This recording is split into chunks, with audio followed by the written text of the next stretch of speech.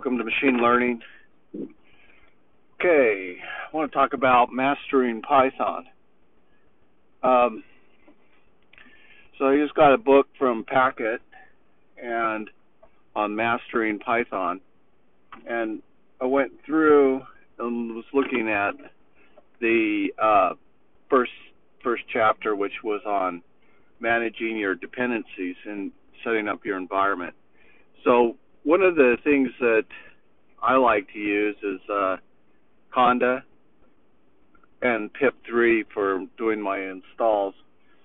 And I was trying to get my Python scripts to run inside of Power BI, and I'd set up my environments to do that, but I had upgraded my Python from 3.6 to 3.8 and really didn't think too much about the impact on that. I was just, did my upgrade, and I discovered that my TensorFlow was broken. I went to run my TensorFlow. It was broken and wasn't properly processing because its dependencies now were not working. So I went down the list, and I had to upgrade my TensorFlow, and also once I upgraded my TensorFlow, some of my imports didn't work. Like, they changed how they did the embedding on the Keras, so I had to do the TensorFlow Keras and then import embeddings. Whereas before, I think it was Keras layers, embeddings, and then you imported embeddings. And so I switched that back to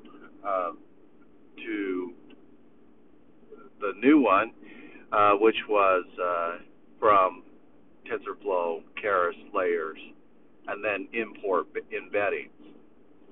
Well, because what I'm doing is doing some text analysis using a deep learning network. Well, and embeddings is a good way to kind of generalize the words to bring multiple words together into one word.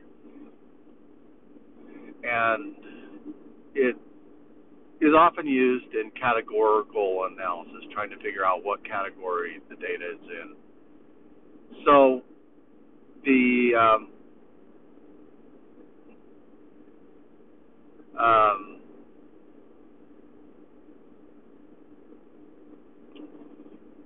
I had to, once I got the TensorFlow working, there was some problems with SciPy, and so then I had to try to upgrade SciPy, and that broke my Seaborn, and so I had to get SciPy, sklearn, Matplotlib, and Seaborn integrated to the next level, and there were some problems in some of my code, and there were some dependencies that were broken.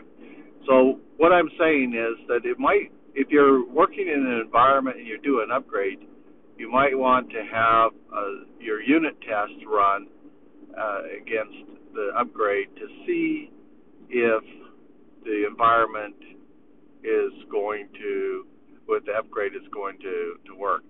So you can, in this book, he was talking about using a software called Poetry and a lock file. And what that Poetry and lock file did is it locked you into a certain configuration, so a certain version. And then you would know in your application that if you had you required specific versions for your code to run, that it would then create these dependency lists that you could then use to run against your code. And then if you move from machine to machine, then you could build your dependencies again for those particular versioning. And that was really important to be able to do that so that your code works in different environments. And one way that they did that is that you could build a requirements document, and you can use pip3 Python installer, and you can then use the freeze command and output that to a requirements text, or pipe it. It would probably be a better way of saying it. Pipe it to a requirements.txt. And then from using that requirements.txt, it would then keep track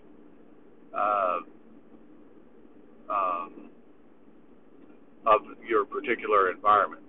But that doesn't have anything to do with poetry. That's just the one way to get your current configuration from your environment. So once you have your different environments, and that's what I was trying to do, is I was trying to actually revert my code back to Python 3.6 so that I didn't have to make any changes to my TensorFlow code. But if I had Poetry installed, that probably would have been nice, because then I could have used Poetry to revert back to my previous dependencies. And so I'm going to look into using that software. And then there's also, he talked about using PyEnvironment. And I found that was, I saw some examples on Stack Overflow where they use PyEnvironment or PYENV to revert back to some previous versioning. Because what's going to happen is that you're going to have a complex code set with lots of different modules and things that you're going to be programming with, and you've got to be able to control the configuration on that. Now, what I find interesting is in C#, the dependencies are managed by inside of the Visual Studio tree, and you can see your different assemblies and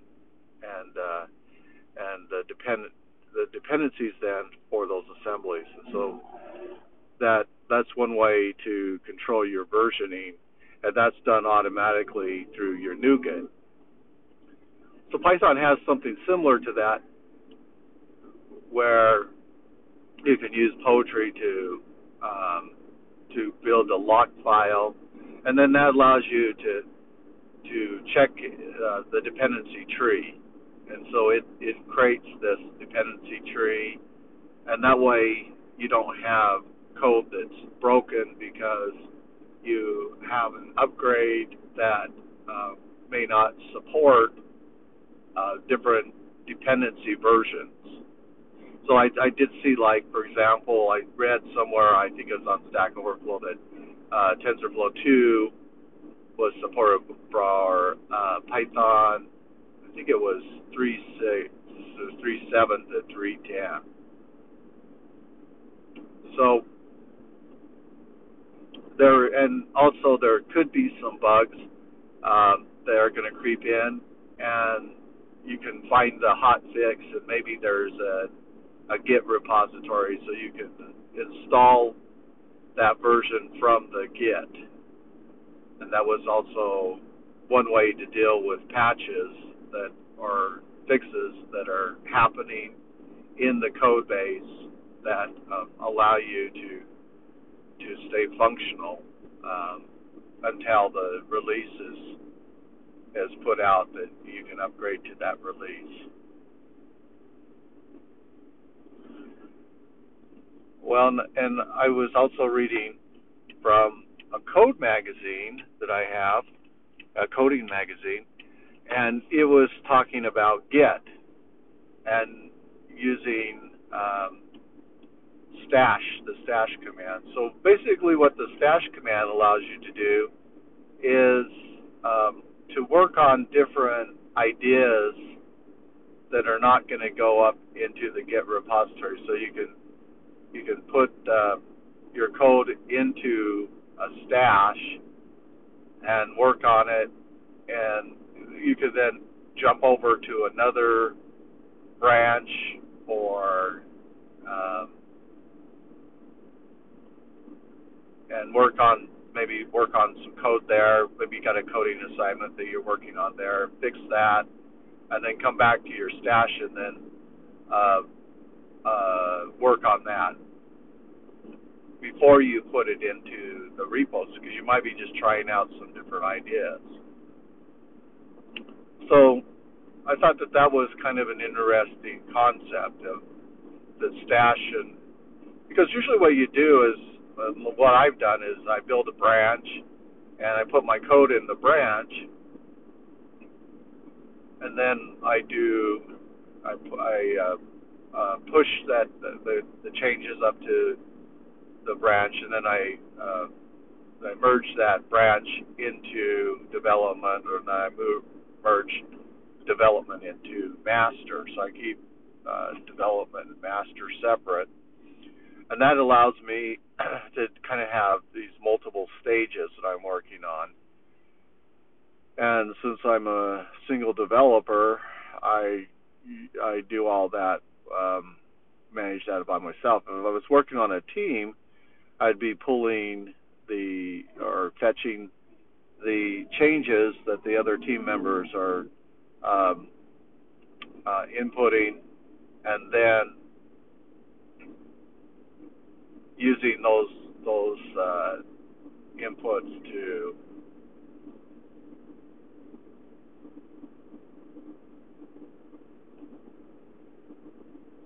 get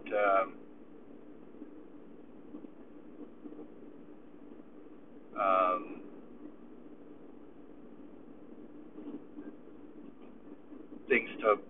Oh, sorry, I just was watching some things. So I use the merge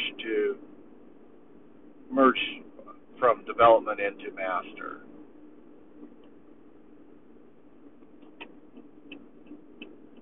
So because GitHub is an open source concept where you can work with multiple teams. You can jump ahead in the stream, so it's keeping track of where that head position is in the stream, and then you can make changes wherever the team is moving. You can then merge your code back into the stream. So you just think of basically GitHub as a stream, and where you're going to do the merges, and that's the same thing for, like, if you were doing hot fixes. So you could take your code from one point, and everyone is moving ahead doing changes, and then you do your hot fix, and then you merge that hot fix back in at some point into the stream while everyone has moved ahead, and those changes now are reflected in the repository. So there is some complexity to the GitHub, what you can do, and keeping your code configured properly at different timing stages allows you to utilize things like stash. So that basically stash is not something that is going into your repo yet. But then it can, at some future point, be brought into a commit, and then you can add that to your repo, whether it's a branch or its development or master or a hot fix. So I did find that article kind of interesting on GitHub. Well, Python, it's definitely an interesting language to learn. And right now I'm going through reading about Jupyter Notes and Lab. I might try Jupyter Lab. I haven't done that yet. I've been kind of stuck in Jupyter Notes, and Notes was pretty powerful interpreter, and you can run the directly from the Python environment also.